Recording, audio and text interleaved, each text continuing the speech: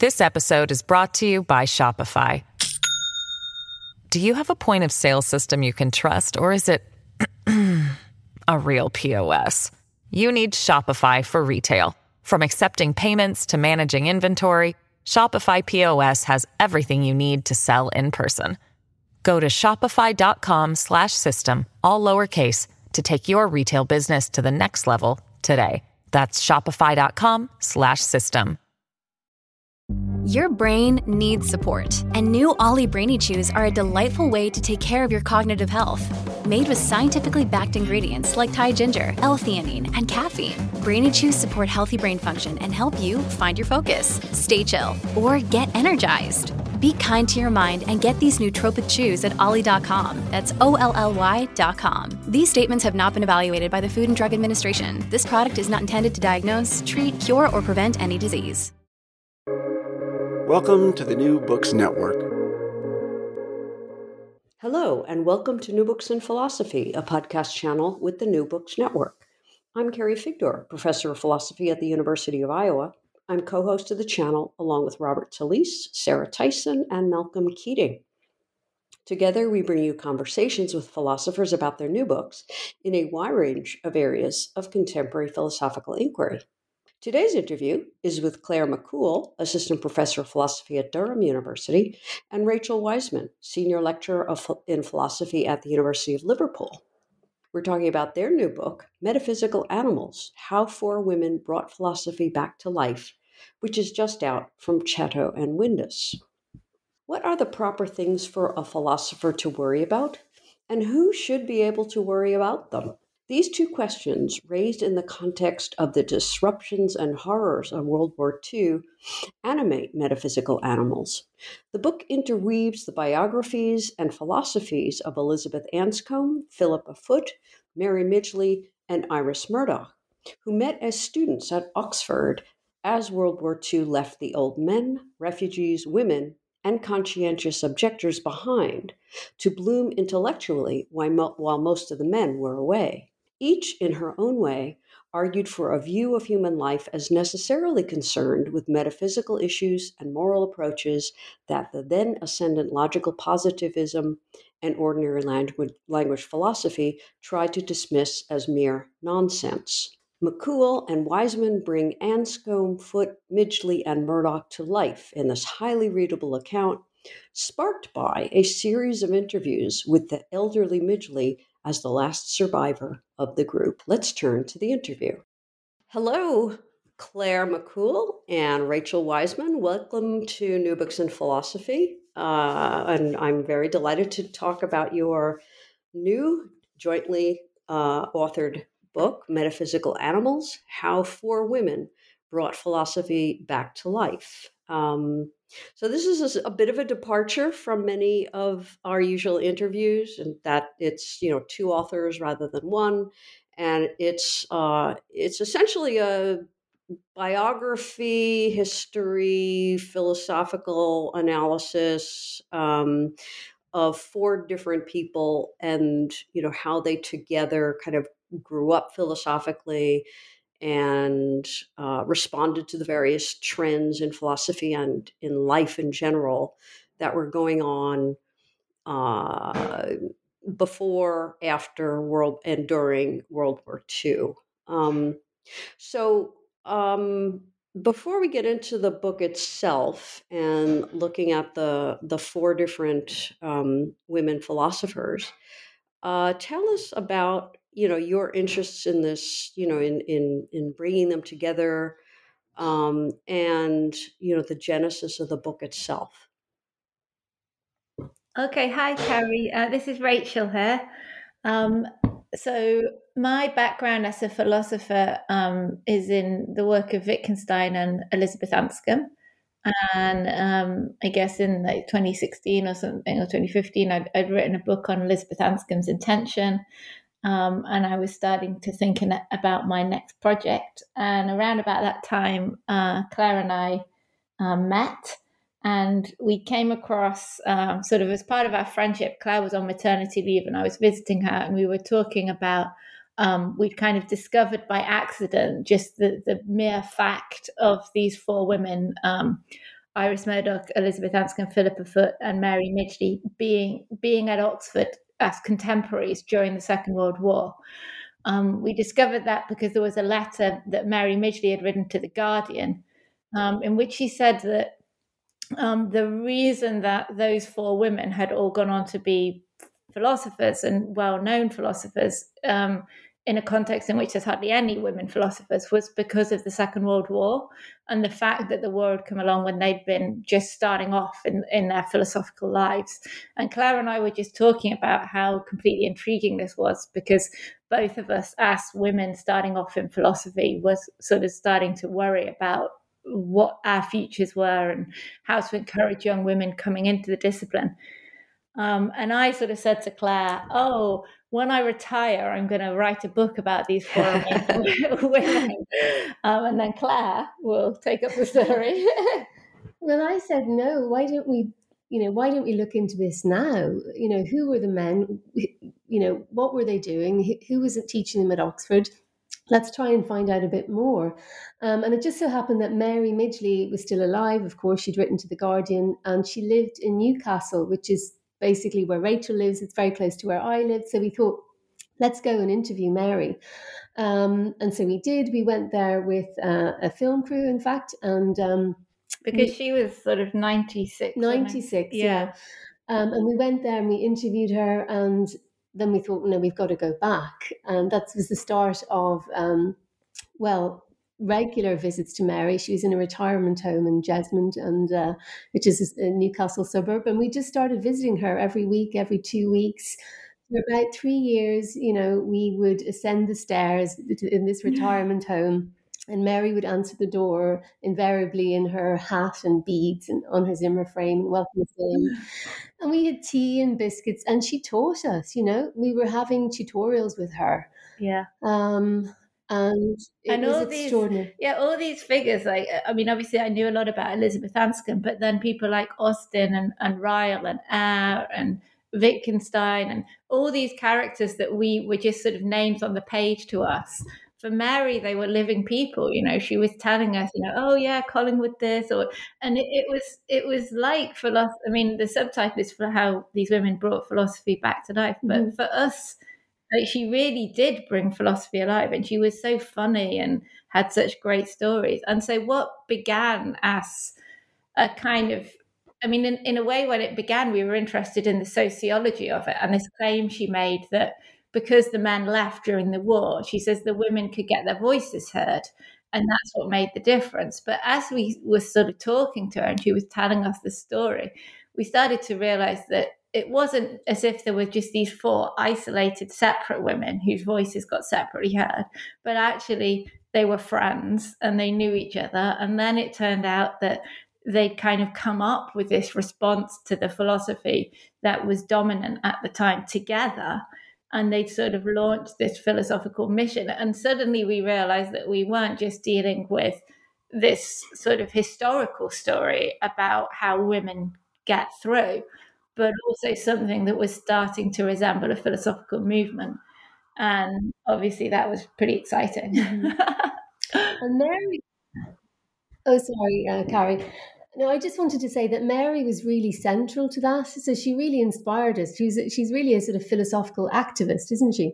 She was really insistent and keen that we see the relevance of philosophy to the contemporary scene in general. And so she actually wrote a couple of papers for us that were the basis for our project. So she wrote a paper about then and now, where she talked about her and her friends sitting in Philippa Foot's living room, doing their best to refute the orthodoxies of the day, she says, which they all saw as disastrous.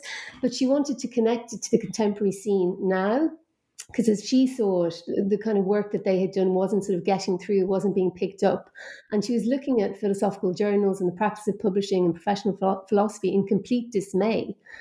And she really gave us a different kind of picture of the kind of work that a philosopher could do and how one might do philosophy, and also a kind of picture of philosophy as collaboration. And so obviously that was quite inspiring to Rachel and I. Yeah, she was so she kind of I think as we were kind of growing up in philosophy, we were very negative about women in philosophy and about the journals, and we were used to kind of complaining and saying, oh, it's hopeless, analytic philosophy is dead, women are, and we had this very negative analysis, and Mary just was constantly saying, well, come on then, what are you going to do? And she had such a kind of combination of sort of really practical but also really sort of optimistic outlook, that she didn't want to hear us moaning about the men. She just wanted to know, like, what's the plan? How are you going to get it sorted? So Right. she really kind of put a fire up us, didn't she? Yeah. So let me just say. So you've mentioned the four. Elizabeth Anscombe, Philippa Foot, Mary Midgley, of course, and then Iris Murdoch. Tell us a bit. I mean, you've already said a bit about Mary Midgley. How about the other three? Just to kind of put them also, in the picture before we get to, the trends that you're talking about. Mm-hmm. As philosophers, as people and philosophers, yeah. Mm-hmm. Well, Iris Murdoch, people might know more as a novelist, although she's becoming much more well known as a philosopher just in the last 5 to 10 years.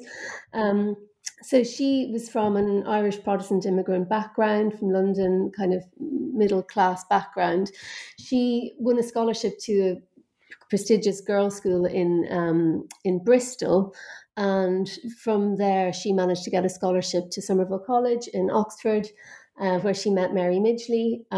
They both studied Mods and Greats, which is a particular kind of Oxford degree where you study classics for 5 terms.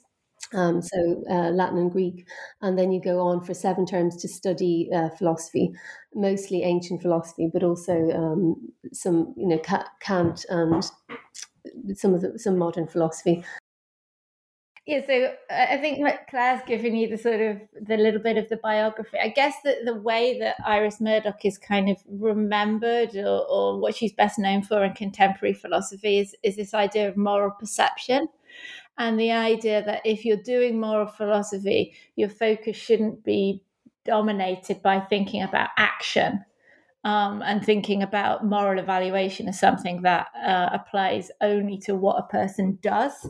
But also you need to be thinking about how a person sees the world, to what she calls moral perception, and to the idea that there's a kind of moral work that we all need to do and that needs to be theorized around coming to see things justly and lovingly and truthfully.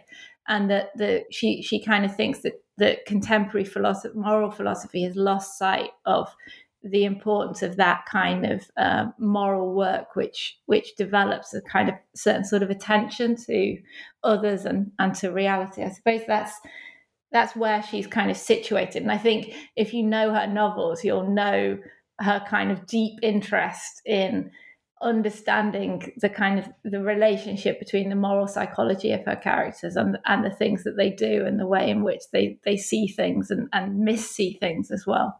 So that's Iris. Yeah, that's Iris. So Elizabeth Anscombe, I'll tell you about, because she was in a way the way I came into the project. So she, I guess, is best known perhaps for translating Wittgenstein's Philosophical Investigations. She was a great friend of his during the last 7 years of his life. In her earlier life, she was a Catholic convert, so she comes from a kind of Anglican family, but she converted to Catholicism sort of unofficially as a child, and then officially when she arrived at Oxford in just before the Second World War.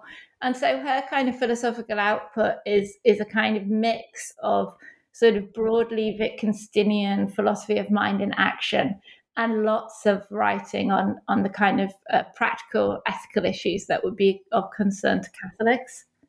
Her famous book is called Intention, which is what I was interested in before, which is a work in philosophy of action. So Philippa Foot is, in a way, so Iris Murdoch describes Philippa Foot at one point as like a sphinx. And in a way, she's the most sort of secretive and difficult of the 4 of them. But she was she's very upper class compared to the others. So the others are all middle class, whereas Philippa Foot, she's the granddaughter of an American president. She was very wealthy family. She was homeschooled. Her mother didn't want her to go to university because she thought it would ruin her marriage prospects. So she's a really kind of intriguing character, Philippa Foot. But although she had sort of no proper education, she was intellectually absolutely brilliant. And she arrived at Somerville the year after Iris Murdoch and Mary Midgley. And she was there to read PPE because, of course, she didn't have any Latin and Greek, unlike the others. So she couldn't take the same degree as them. So she did PPE, which is doesn't require the language. That's politics, philosophy, and economics? Yeah, that's right. That's right. So, yeah, they've each got kind of completely different sort of personalities, but also different philosophical personalities. And I think one thing that was super interesting to us when we got started was the fact that although each of the four women was kind of fairly well known within their particular disciplinary subsection of philosophy, they weren't really being connected together, partly because they have such different sort of interests in a way. So Elizabeth Anscombe is sort of Wittgenstein, action, philosophy of mind, and Iris Murdoch is sort of moral perception and the novels, and Mary Midgley is sort of public philosophy and animals, and then Philippa Foot is this very sort of refined academic attack on non-cognitivism. So the four of them were all sort of siloed, and it was one of the kind of real excitements of the project was how putting the background in place to their lives and to their philosophy suddenly revealed that although they had looked like they were doing very different things, they're actually all doing the same thing.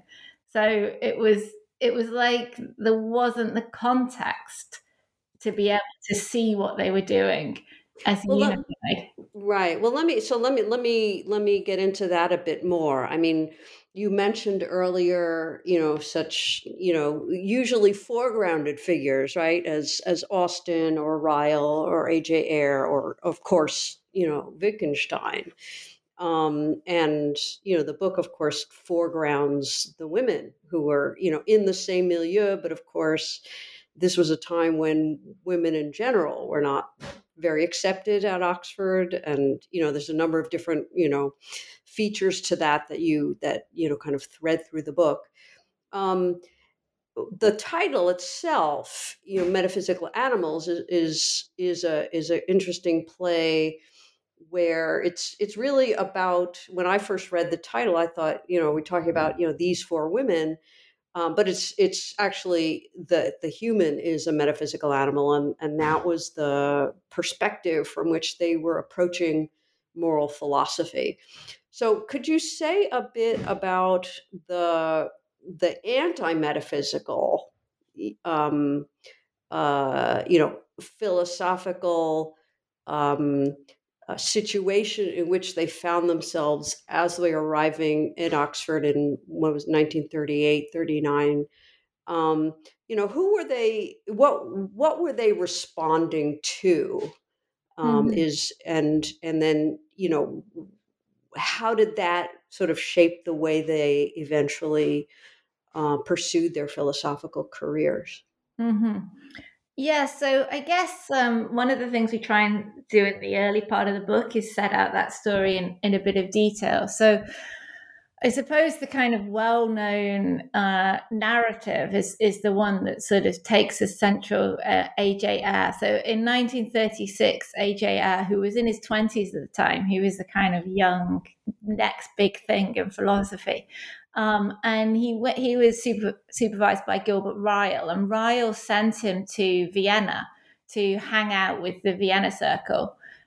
He had a kind of copy of Wittgenstein's Tractatus, and he was there in Vienna for a month, and he sort of attended meetings of the Vienna Circle. And when he came back, he wrote this book called Language, Truth and Logic, which was a kind of manifesto, really, which was him sort of piecing together some of the bits that he picked up from the Tractatus and from the Vienna Circle, and sort of putting together this sort of young man's attack, if you like, on the previous generation of male philosophers. I guess this is a sort of familiar dynamic.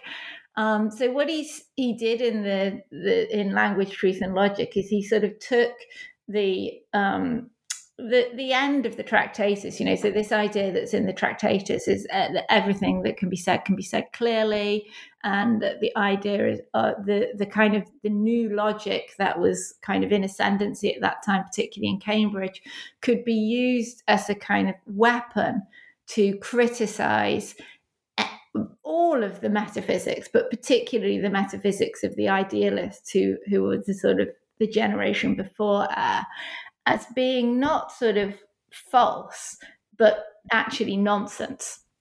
So the idea is that there's a kind of criteria for sense, which is that a proposition or a sentence only has a sense if it can be verified by observation. And that just means that all sorts of bits of language, first of all, the language of the metaphysician, but then also religious language, moral language, just gets called nonsense. And because Eyre, I think, writes this book as effectively a manifesto, it became a kind of big hit, particularly among young male philosophers coming up into Oxford at that time. They were all kind of, P.S. Rawson talks about, he read it in one sitting. It was this great, exciting moment. And all of this generation of young men, they say they suddenly found that they could, if they were confronted with some sort of difficult philosophy or somebody sort of making a kind of stuttering attempt to say something profound about the nature of reality or truth or beauty or God or whatever, they could just say, I don't understand. And they still do that today, don't they? They still do it today. And Mary Warnock, who came up just after the war, so she's a few years younger than our woman. She talks about it as a newly weaponized I don't understand. So one of the things that we thought was really interesting is this shift from I don't understand as a kind of inquiry from what we're calling in the book a metaphysical animal. So this sort of appeal to another person to say, there's something here that is beyond my capacity to comprehend. Let's try and work it out together. To the contemporary I don't understand, which just means no, you're talking nonsense, which is so sort of crushing of any philosophical ambition, if you like. So just to bring the story up, so they're kind of arriving at Oxford when the dominant, what's on the ascendancy is this kind of I don't understand shutting down of metaphysics. But then when the war comes, that generation of young men are all suddenly gone. And what is left behind is the women and the conscientious objectors, and the refugee scholars who'd been arriving from Europe in the years leading up to the war. And also, crucially for our story, the old men, the men who had been sort of silenced, if you like, by this aggressive I don't understand, were suddenly the ones who were there doing the teaching. So for our women, they were taught, instead of being taught this very kind of destructive A.J. Eyre says, that this is the end of philosophy. Like his task is to stop philosophy. And instead of being taught that, they're taught by this older generation of metaphysicians and these conscientious objectors and the rest. And one figure who I don't know if we've got time to talk about, but who was really important for us is Donald Mackinnon, who was a tutor to all of them. And he was a young man, so he was kind of in Eyre's circle, but he was a conscientious objector. And he, in that kind of climate, I suppose, saw that what Eyre's sort of attack on metaphysics was doing was not just attacking, the work of Bradley, if you like, but actually the very notion of what it is to be a human and the very idea of human reason as something kind of collaborative and creative and oriented towards trying to understand, something profound, say, that Ayer had kind of got rid of that notion, or was attacking that notion of human reason and replacing it with some kind of idea of a sort of calculus that a machine might be able to do. So for Mackinnon, like the attack that Ayer launched against metaphysics was actually an attack on the human animal. And so this notion of the metaphysical animal is one that Mackinnon is sort of developing at the same time that he's having these tutorials with our four women. And to us, it seemed, when we're thinking about Iris Murdoch's idea that we're the kind of creature. So Iris Murdoch says man is a creature who makes pictures of himself and then comes to resemble those pictures. So she has this idea that it's a part of our nature to form ideas and images of ourselves and then actually to grow into those images that we have. And we were just so excited by the idea of the metaphysical animal as something that you might kind of think of yourself as being, and then through picturing yourself in that way, sort of become, if you like. Right. Well, there's sort of two different strands there, which we might explore a bit. One is this idea that the human animal is by nature, in some sense of nature, a metaphysical animal in terms of kinds of inquiries and ideas, that humans tend to seek. And then there's this other, more specific articulation of that general idea of what struck me as a response to a problem of moral relativism, really, so in a sense that if you're not asking, if you don't have, or maybe let me put it slightly differently, it was this idea that, to being metaphysical also sort of came along with this idea of being objective about morality. And maybe could you were those two things just like one and the same for these women? Mm-hmm.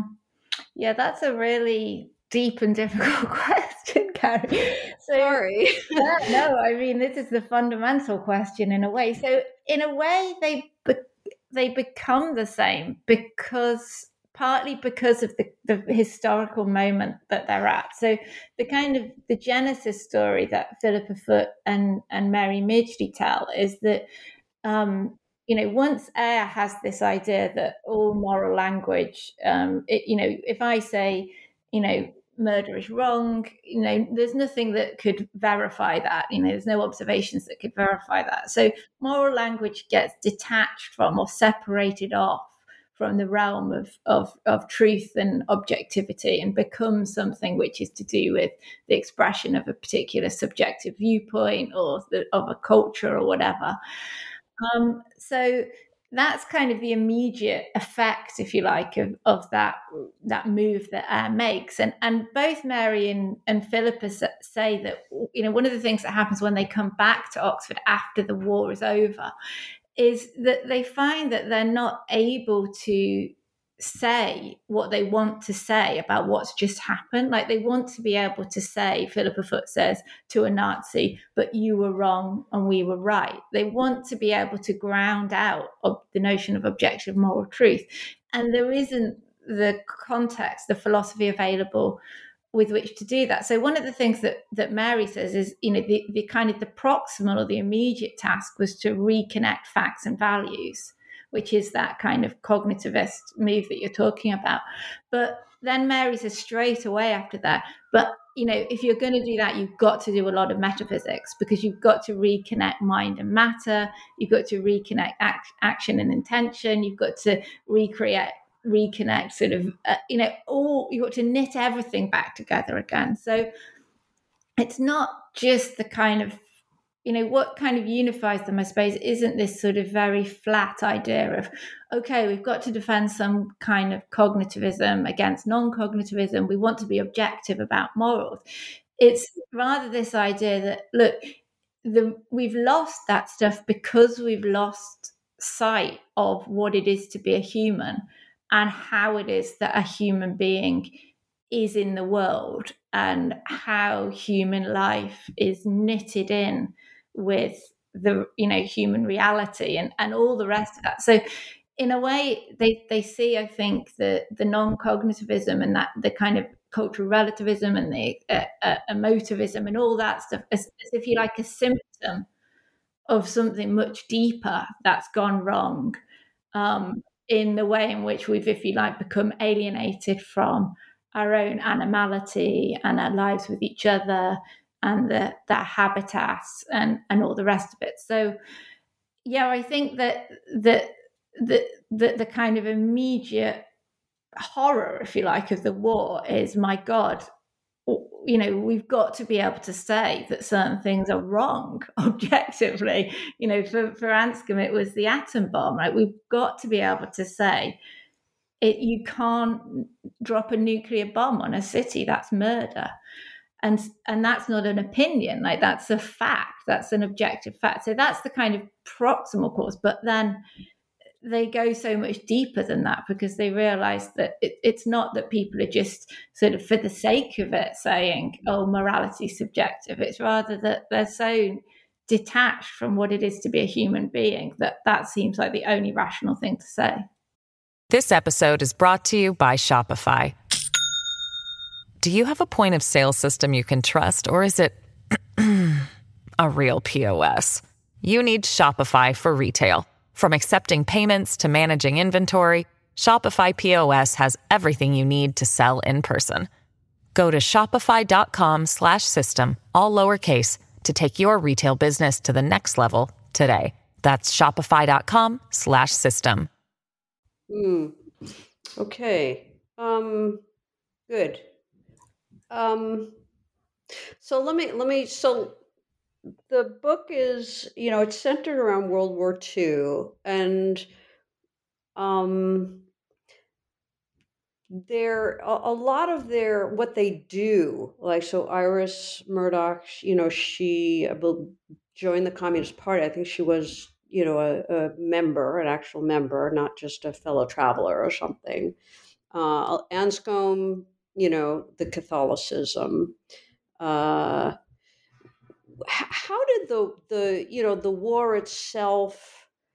I mean, you mentioned how because of the war, the usual voices at Oxford, your typical male voices, were heard, and other people tended to be drowned out, and those who were left behind in some way, or at least weren't sent off to war, didn't go off to war. New voices, or voices that had been silenced, as you put it, were able to speak and be heard again. How did the moral landscape of the war itself affect how each of these four women kind of responded to this? Their you might say their new freedom, in a way, to be heard, to make themselves heard, whereas before they might well have been drowned out. Yeah, it's difficult to, I mean, they're all such individuals, the four of them, so it's hard to say fit for them as a collective. I mean, Mary's the one, obviously, whose testimony is most ready to hand. And she says, if it hadn't have been for us being taught by Donald Mackinnon, so he's the conscientious objector, I would have drifted away from philosophy. And Iris Murdoch says again of him that she saw from him what it would be to do ethics seriously. And Philippa Foot actually says he created me.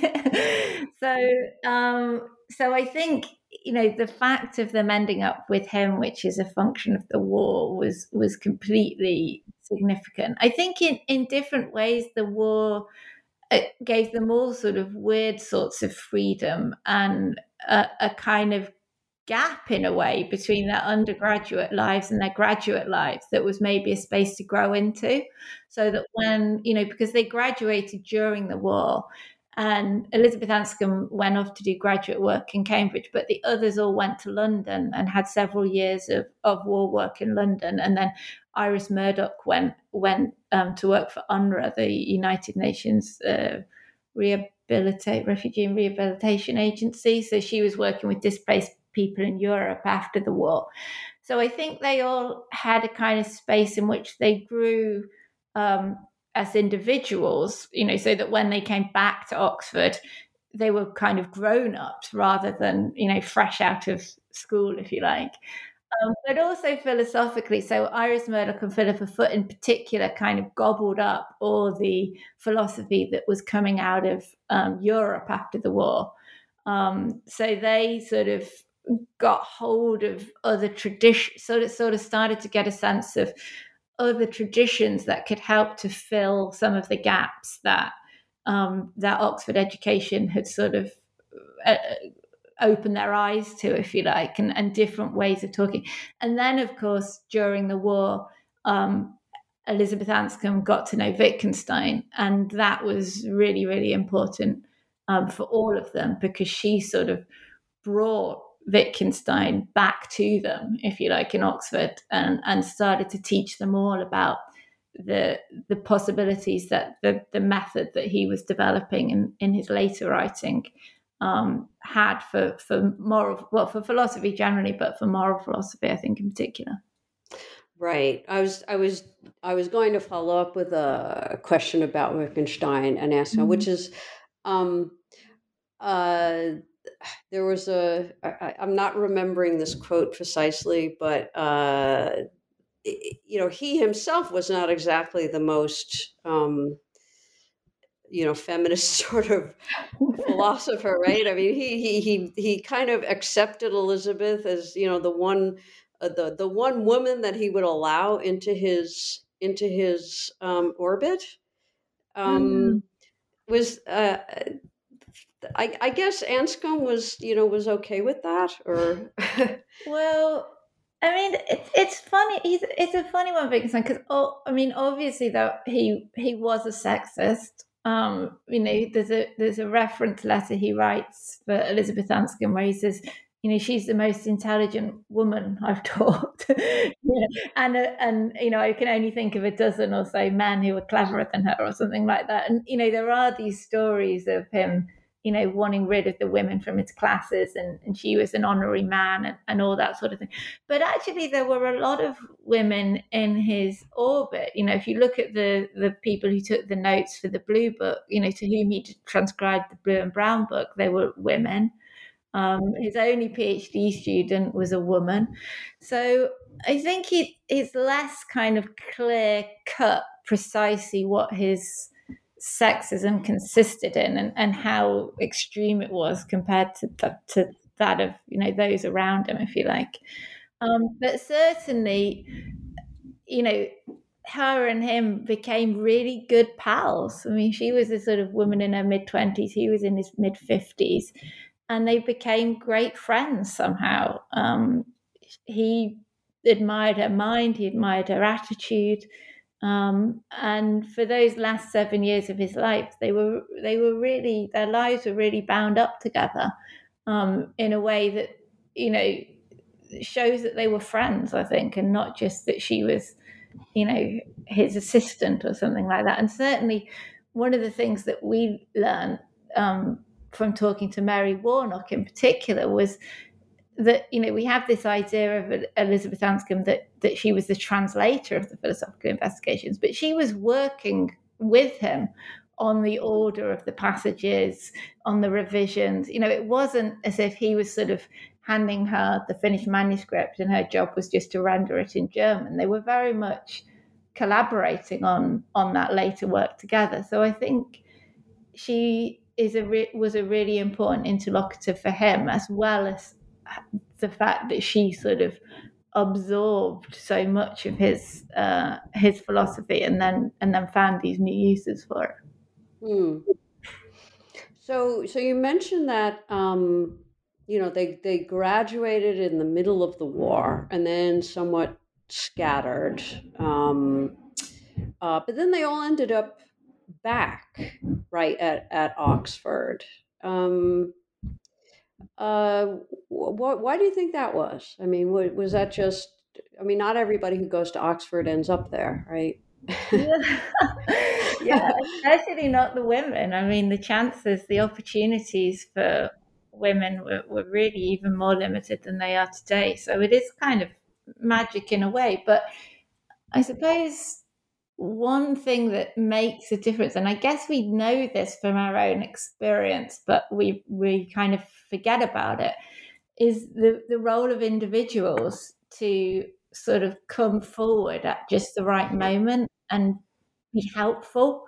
So I think, for example, Isabel Henderson, who was one of the women dons at Somerville, was incredibly helpful to Mary Midgley in sort of giving her advice and creating opportunities for her, and throwing bits of teaching her way and introducing her to the right people. And I think that's true of all of them, that they had tutors, particularly in the women's college, but again, Donald McKinnon, really important here. A.D. Lindsay was really important here, who sort of kept an eye on them even after they'd gone away from Oxford, and could help direct them towards things that came up when they did. So they had plenty of helping hands. I think Iris Murdoch, she didn't really plan to go back to philosophy, but then over that time when she was working for UNRWA, she sort of started to think philosophical thoughts, and again, Donald McKinnon helped her to reapply and come back. So I think it was partly that they must have all known that they were brilliant. They all got firsts. They were all really encouraged. And then when they sort of reached out for help, there was help there for them.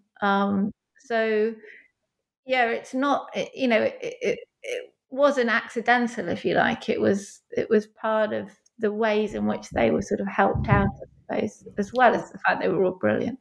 Right. But then they also, I mean, for example, Elizabeth Anscombe, she initially had a fellowship, a studentship, but then the money ran out for that, and she lived on sort of peanuts and handouts for 4 years or something. So there was, it wasn't sort of plain sailing. Right. Well, you go into some, very interesting. I mean, we haven't really talked about their lives so much, outside of philosophy. What the book is full of those sorts of, that sort of information. So I'll leave that for readers to actually read it. And but what of all the things that you discovered as you were reading for and thinking about and doing all the investigating for writing the book, about each of them, what was the most surprising thing that you sort of found out or about each of these people? Wow! Oh my God, we found out so much. Maybe just the thing that just struck you most about each of them. That kind of really brought that particular person vividly, to life in some way for you. Okay, well, while I think about that in the back of my head, in the front of my head, I have one thing that I think struck us right at the very beginning and was really exciting and was something that always struck our students when we told them about before, was the level of sort of self-doubt that the four of them all had. When you look at them from the outside and you hear the story of how they all went on to become these really important women, and they had, marriages and children, and they were all brilliant, and look at all their publications, and they all got first from Oxford, you kind of imagine that they just, floated along in a cloud of self-confidence. But when we looked at their letters that they wrote to each other and to their families and to friends, all of them are, even Elizabeth Anscombe, believe it or not, are kind of, suffer from what we would, I suppose, now call imposter syndrome, or, and it was really, I think we both found early doors it really moving, particularly to read the letter exchanges between Iris Murdoch and Philippa Foot, where they're saying to each other, oh God, will you look at this terrible thing I've written, and I'm sure it's awful, but maybe you can help me. And then the other one would write back and say, oh no, it's amazing, but look at this awful thing that I've produced. And that kind of support that they were giving each other in the context of that continual narrative of, oh my God, I'm not good enough, and this is too hard. I think we both were really sort of moved and inspired in a way by that. In terms of the most surprising thing we learned about them, oh my goodness. I'm trying to think now. Can you give me a clue? Yeah, I think one thing that really we kind of knew from Mary about how she related to each of them, and we knew from the letters and from other work that's been done on Iris Murdoch about her relationship with Philippa Foot, but we didn't know, and there wasn't really anything on Iris Murdoch's relationship with Elizabeth Anscombe. And on paper, it looks impossible that those two could have been close. On paper, philosophically, they look a million miles apart. Elizabeth Anscombe is this kind of Wittgensteinian, Aristotelian, and Iris Murdoch is this sort of Platonist, existentialist, sort of mystic or something. And then in terms of their personal lives, it looks like they could never be friends. So you've got Elizabeth Anscombe, who is this Catholic, very staunch Catholic, sort of, she's married, she ends up having 7 children. She's, all about the family and, and all that sort of conservative, traditional Catholic morals, if you like. And then on the other hand, you've got Iris Murdoch, who we all know about, who's kind of, she gets into Buddhism, she gets into mysticism. She's got this very unconventional marriage. There's talk of her having, affairs with women, with men. She's, so you look at the two of them together and you think there's no way that they were close. But actually, they have the most intense friendship in that period just after the war. When Elizabeth Anscombe, she's already a mother, but her husband and her children are in Cambridge, and she's sort of living this sort of slightly bohemian life in Oxford. And she's just hanging out with Iris Murdoch the whole time. And they have this incredibly intense friendship where, they both sort of fall in love with each other, but as kind of these, this mutual recognition of these two sort of fierce, independent intellects, and they're reading Wittgenstein together. And I think for us, sort of seeing that intensity of friendship between these two brilliant young women, and then the way in which that kind of reshaped our understanding of their philosophies and how their philosophies connect to one another, was really one of the most sort of intellectually exciting parts of it, I suppose. Cool. So let me then ask about, sort of looking forward to philosophy today, and then there's a thread through the book is this idea of women being philosophers after centuries of there's a picture in the book of, I forget who had kept a list of unmarried male philosophers, and all the great names were all, unmarried men. And this itself sort of gave them, or at least some of them, this idea about, philosophy is somehow separate from the rest of life, right? Which they objected to. So there's a thread throughout the book of women doing philosophy despite, a history of not being able to do it or not being heard if they did it. What sort of lesson do you think these four women philosophers provide to philosophers today? Not just women, but maybe particularly women. Mm-hmm. Yeah, it's a really good question, and I think there's so many lessons that it's hard to sum. I mean, I guess there's all kinds of lessons that you can take that are negative lessons, about the difficulties and the challenges and the barriers. But one of the things that I suppose Mary's voice kept telling us was to tell the story in a way which was positive and which was about making visible new ways of going on rather than thinking about all the ways in which things can go badly.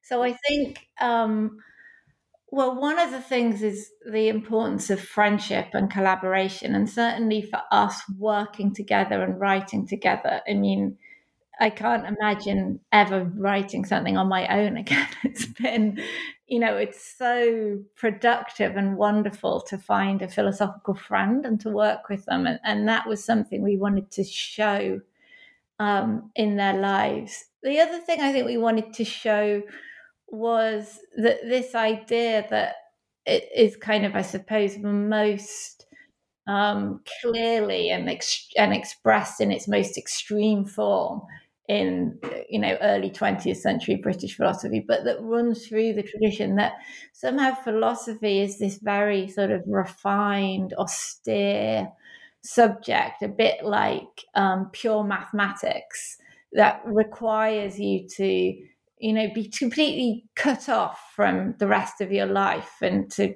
be pursued in this very rarefied atmosphere and without interruptions, and it shouldn't really connect to the sorts of things that you're worrying about when you're lying in bed at night. That's just the wrong picture of what philosophy is and why it matters. And Mary and Philippa both have this idea that of philosophy as like plumbing. So it's a human need that arises from the complex way in which human animals make their lives together. So if humans want to live in big, complicated cities and communities, then they need a big, complicated plumbing system. And this complicated plumbing system, because it grows up over many, many years, and lots of different plumbers have worked on it with different tools, is naturally vulnerable to things going wrong. It's just, it's the price we pay for plumbing, is that sometimes something gets blocked or starts to smell and we need a plumber to come and help us out with it. And they think, well, philosophy is like that. It's the price we pay for being these language-using creatures who live together and try to engage in joint projects and to build relationships and lives together, that we need a language to do that. And things are going to go wrong with our concepts. Like, it's bound to happen because of the way they were developed at different times for different purposes and by different people.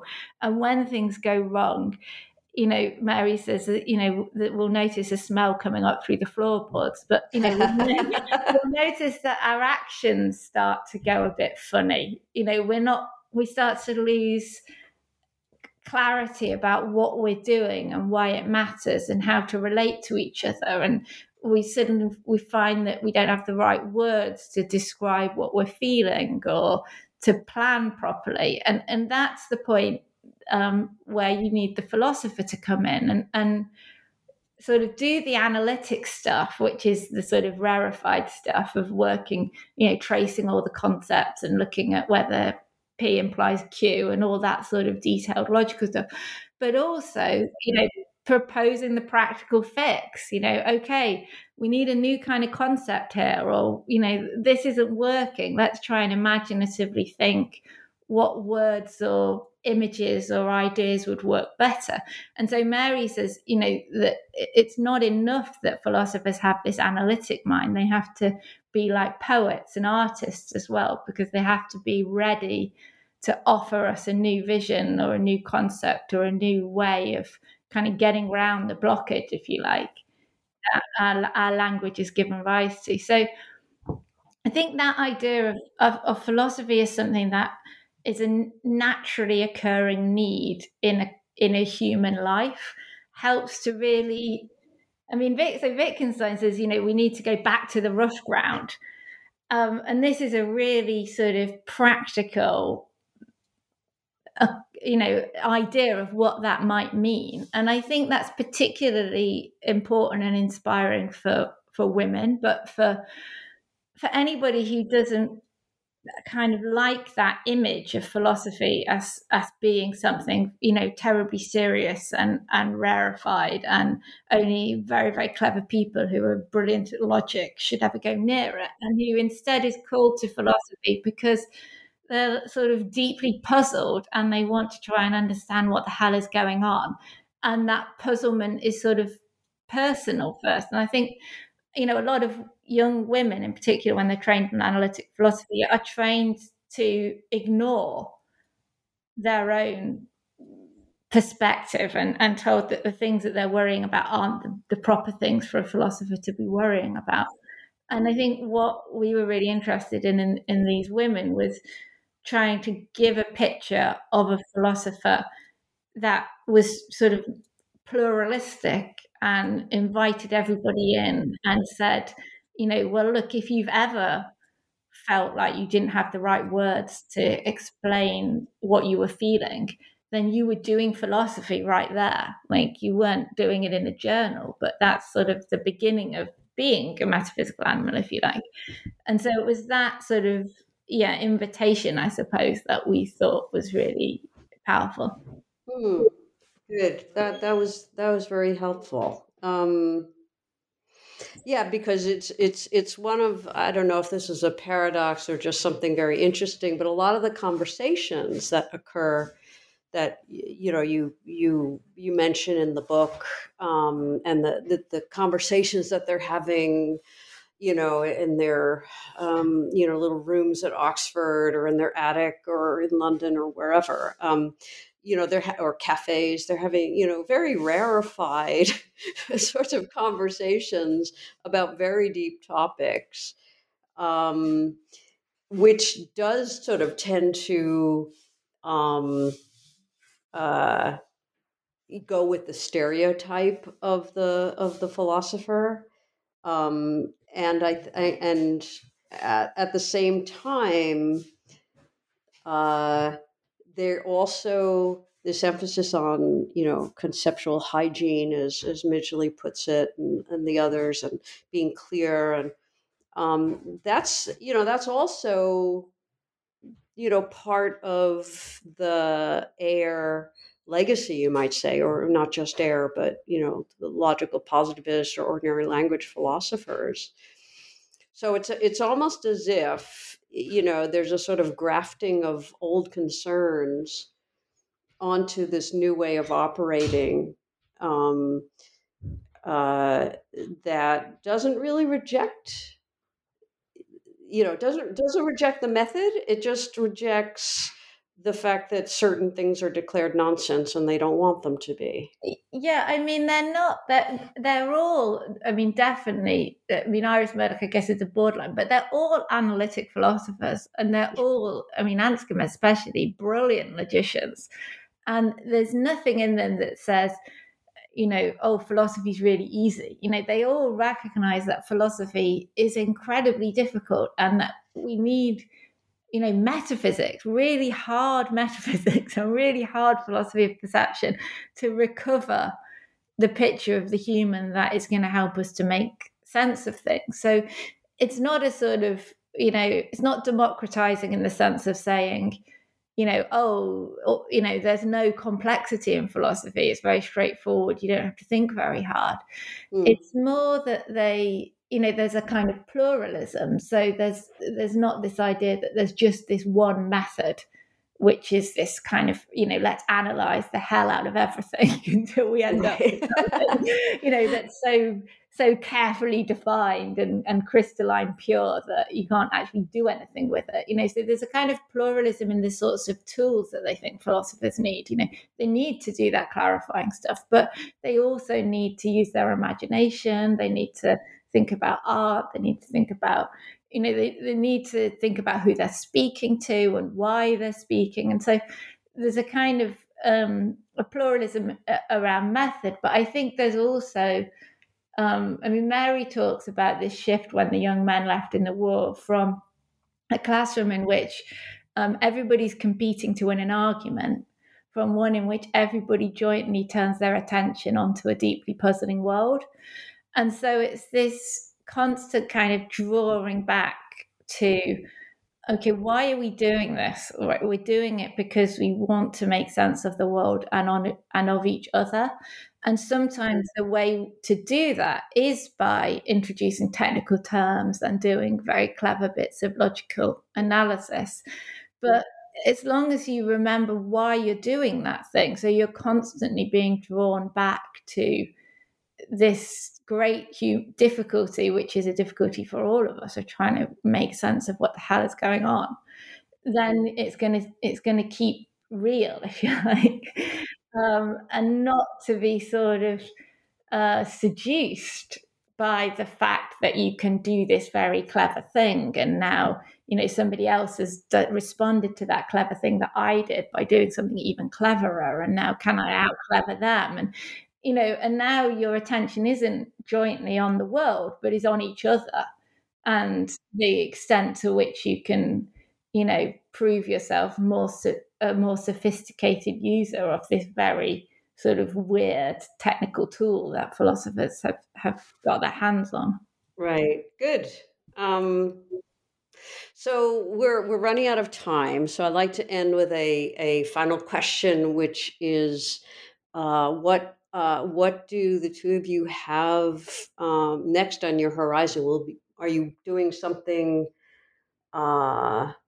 jointly, collaboratively, or are you now going to separate projects? I mean, what's on your work horizon? We have this project is part of this bigger project we have called Women in Parenthesis, which is meant to be a kind of place for thinking more broadly about the place of women in philosophy, but also creating space for different ways of doing philosophy and different opportunities for collaboration. And we have a lot of people who we work with on that. So that will keep going. And we've got sort of lots of things that are kind of coming out of the book that we're doing. And then we're thinking about our next collaborative project. I think we're interested, I suppose, in thinking about, now we've got this incredible philosophy from these women, what can we do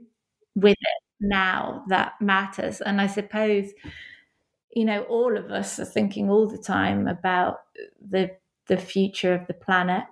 I was just going to say, climate change. I was thinking, what would they say about it? But I didn't want you to speculate. Yeah. Well, Mary, in her last book, What is Philosophy For? Is, she was really worried about this. And I think, one of the things that she thought was that we've sort of lost touch, the images that we have of ourselves and how we relate to the environment, and she says the climate emergency is also a conceptual emergency, is one of the things she says. So she thinks that the concepts that we have for understanding ourselves and our place in nature are now so sort of defunct and malfunctioning that we need to do so much work to get back to a point where we can even start to understand how we get out of this situation.